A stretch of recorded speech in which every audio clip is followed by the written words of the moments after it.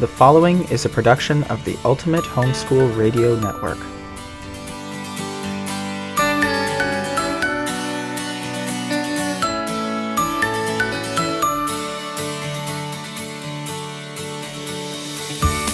Welcome to Life as a Life Schooler, where we talk about how to merge life with homeschooling.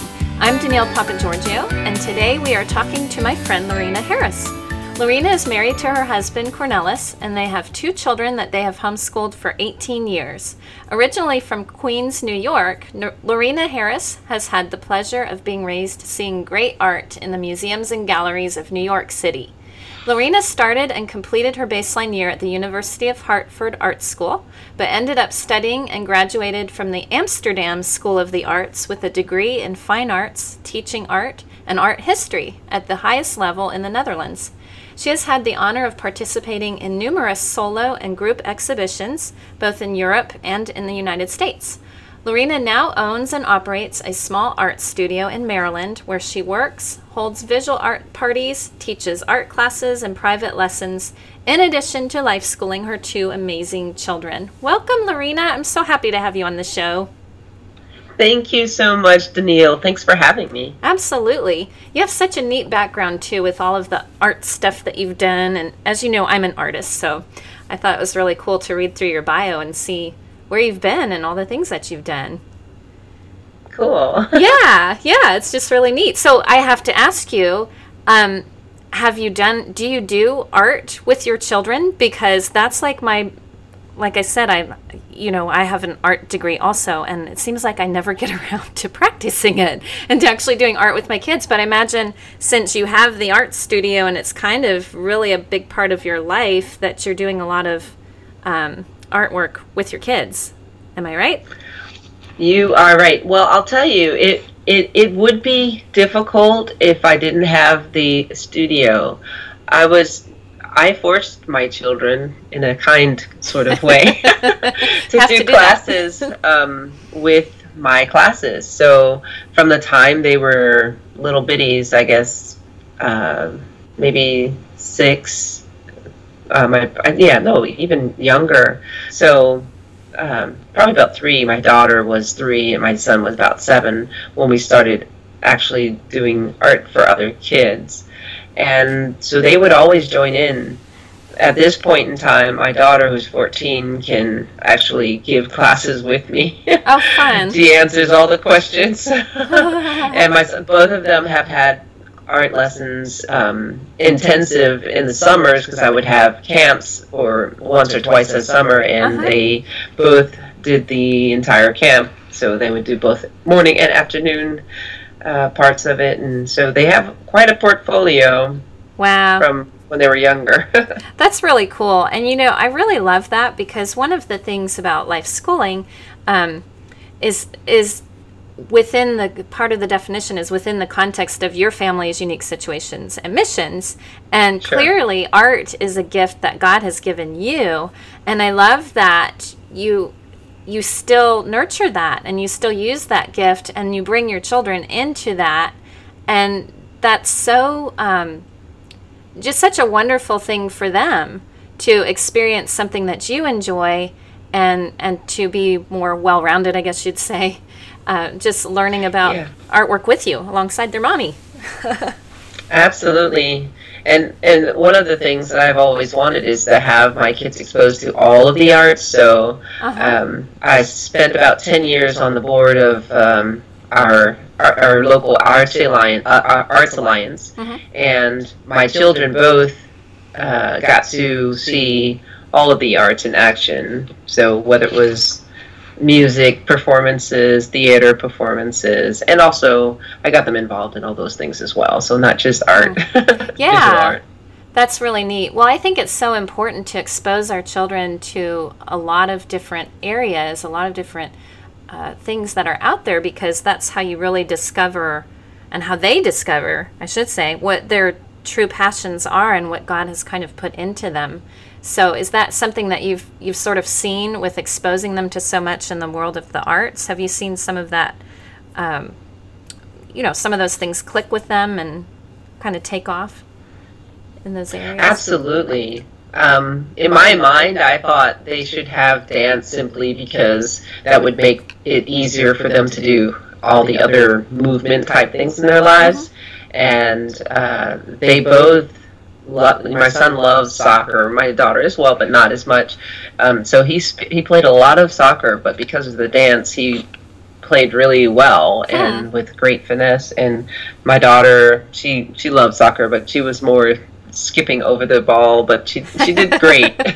That's funny. Well, when you're pirouetting over the ball. When you were saying that, that's what I was picturing, your son like kind of dancing across the field with the ball. Yeah. That's so funny. But it's really neat because I think sometimes we get into this mindset with education because it's what we grew up with. We grew up in the school model, so we think that everything has to be in these neat little boxes, that you have math here and science here and PE. And what does PE look like? Well, we have this set idea, but there are so many activities and things that we can get our children involved in that don't necessarily look the way that we would have done it in school. So sure. I think it's really neat to get them involved in things like dance and things that are a little more, applicable to real life. Because, when you grow up and you get married, you may want to go dancing with your husband or wife. There you go. Have to know how to not step on their feet, That's nice. Yeah. Oh, goodness. Well, that's really neat. So tell us a little bit more about your homeschooling journey, because you've been doing it all along. So what, sure. That's not always as common. I guess it's getting more common these days. But what sort of led you down that path, and what did that look like for your family? Well, I was in the Netherlands, and I met a family, an expatriate family from the United States. They were over there, and I met their children, who were at the time probably maybe 8 and 10 or something like that. And I could not believe how coherent and how smart they were with they just were so fluid with talking to each other or my children, or at the time I actually didn't have any children, but with little kids that were in the area, and then with adults, they were so well rounded in their conversation, and I was so impressed. I said, wow, what is it that your kids have? So they were socialized, Lorena? Were they socialized? Oh my, definitely. I loved it. So I asked my friend, I was like, why are your kids so amazing? I mean, you guys are amazing. Clearly, you pass that down. But she goes, oh, well, we spent a lot of time, homeschooling on and off. And, at the time they were in Dutch schools. So, they had both languages pretty well down pat, because they were living there for quite some time already. So I just was so impressed. I said, hey, I want to know more about this stuff. So she gave me a bunch of books to look up, and I learned from John Holt and talked about how children learn when they're playing, and there was all these things that, and it's another guy, John Taylor Gatto, I think it was. Yeah. School system, and it just answered a lot of questions that I had growing up, because I hated school. I did not love school until I went to my first year of university. So it's a long time to wait to love school. It was kind of a long time, but I loved learning. That I loved. My mom and dad, they taught us to read, especially my mom. Actually, she taught us to read before we ever went to kindergarten, so we were spoiled the first day of kindergarten. I was so excited about school, and then they didn't even know their letters and their numbers and I was so crushed. I was like, I thought I was going to learn something. So I came home crying, except for the milk. I like the milk and cookies. They were great. That's funny. So you knew right away then that that's what you wanted for your children, was that whole lifestyle of learning through life, basically, of life schooling and that sort of thing. I think it's... Yes, just looking at the environment and picking up on what cues interest them, and then and then honing in on those things, that was a lot of fun for me. As soon as I had my first one, it was like game on.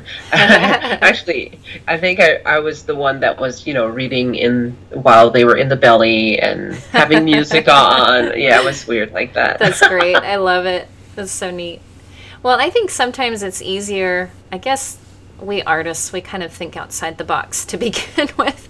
So it's something easier to embrace something that's not the norm and doing things like this.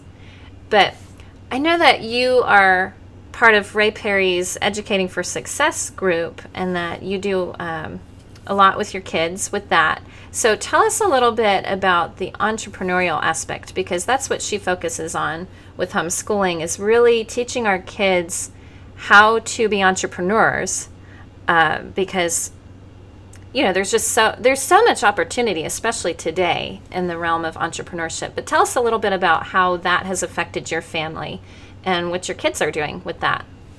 Absolutely.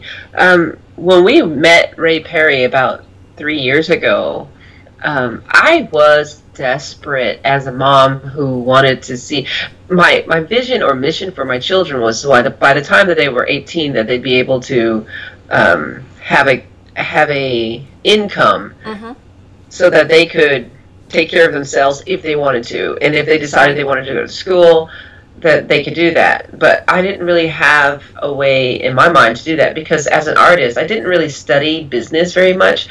We had addendums in our school, but not nearly as vigorous, I think, as artists should have. They should know everything about marketing, everything about business, everything about, those things, so that when it comes time to make their business actually work, they have those tools, or at least the tools to know if somebody is doing it right or not for them.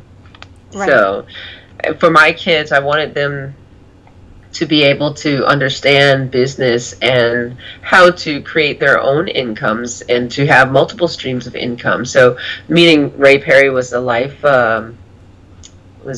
a lifesaver for us as a family.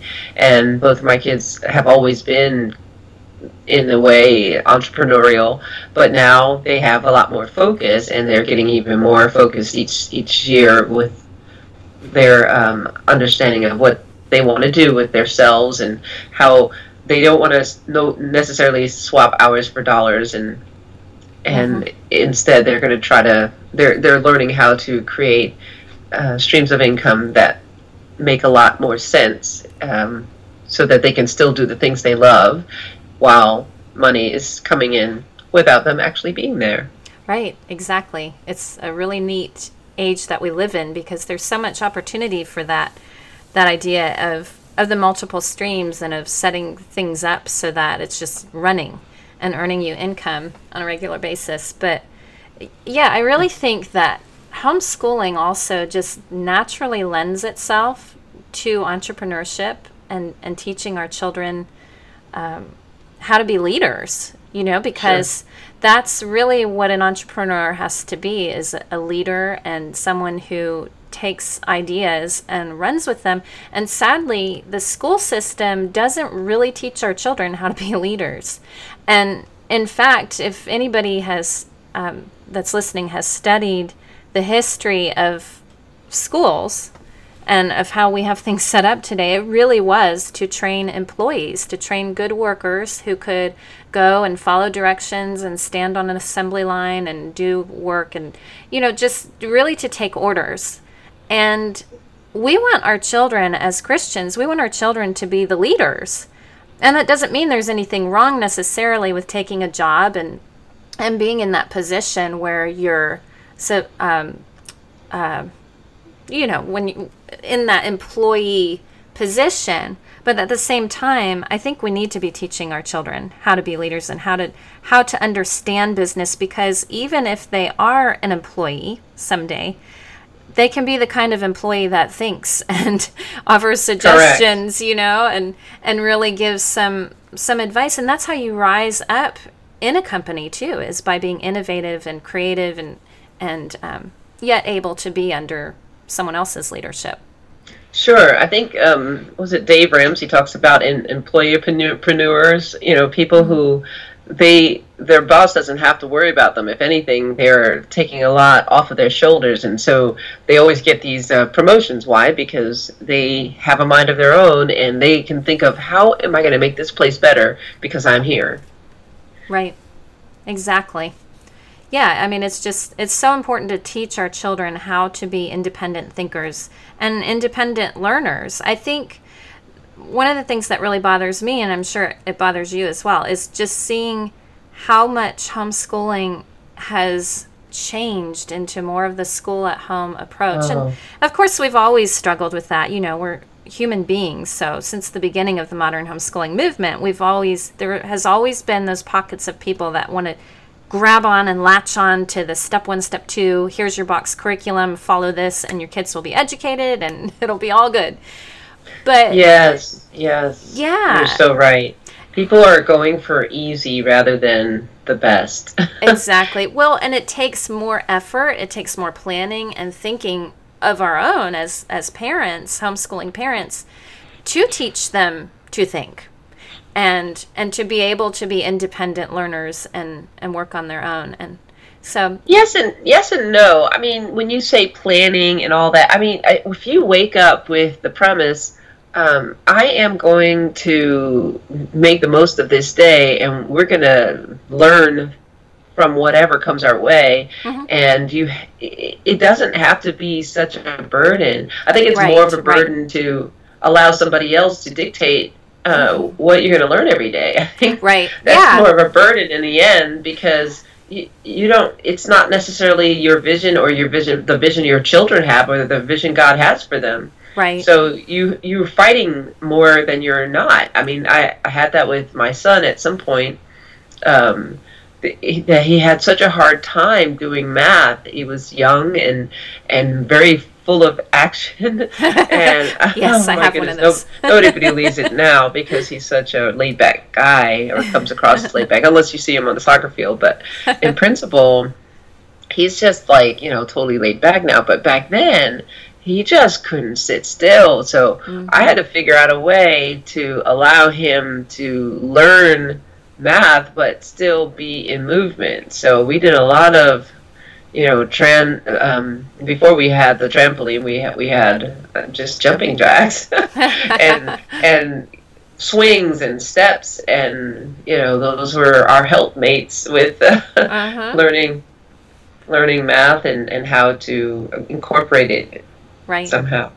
Right, and that's so true. And I guess for you and I, maybe it's easier. I think sometimes when people don't maybe have that creativity, then coming up with those ideas feels a little bit harder. But you make a really good point, because truly there is such a burden and feeling of slavery, really, when you feel like you have to do what someone else is dictating in this book and telling you, today you're going to do this and this and this.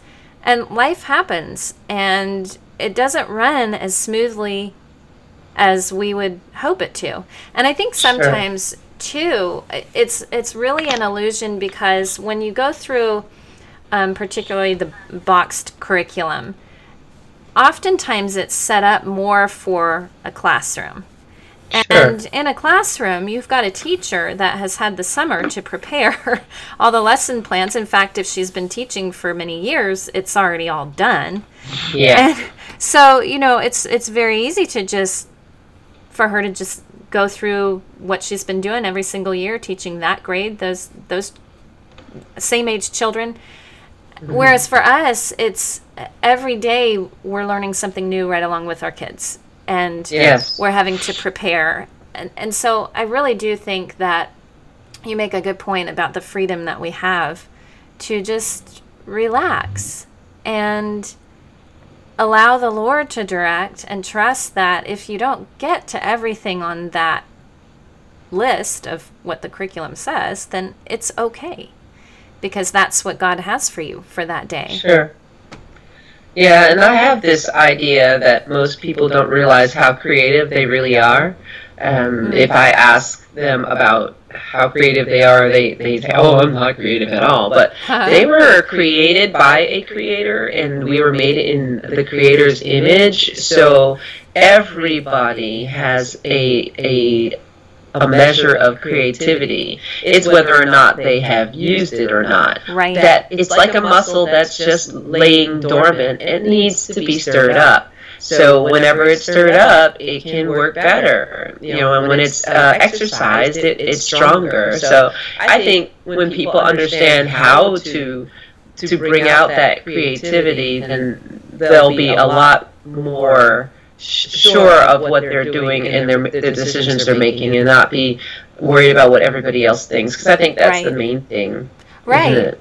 I think you're so right about that. And something that kind of goes along with that I tell people, because, people always say, oh, I'm not an artist, I can't draw a thing. And I say, well, it's probably just because you haven't practiced. Because particularly when you're young and you're learning how to draw and you're doing art, it's just fun and it's an enjoyable thing to do. But at some point you feel like, oh, it's not good enough. And it's just like any subject. That little voice in your head says, oh, you can't do this. You're not an artist, or you're not a mathematician, or whatever. And we believe that. And art's an easy thing to leave behind. You can't leave math behind, at least not if you're in a traditional school. Right.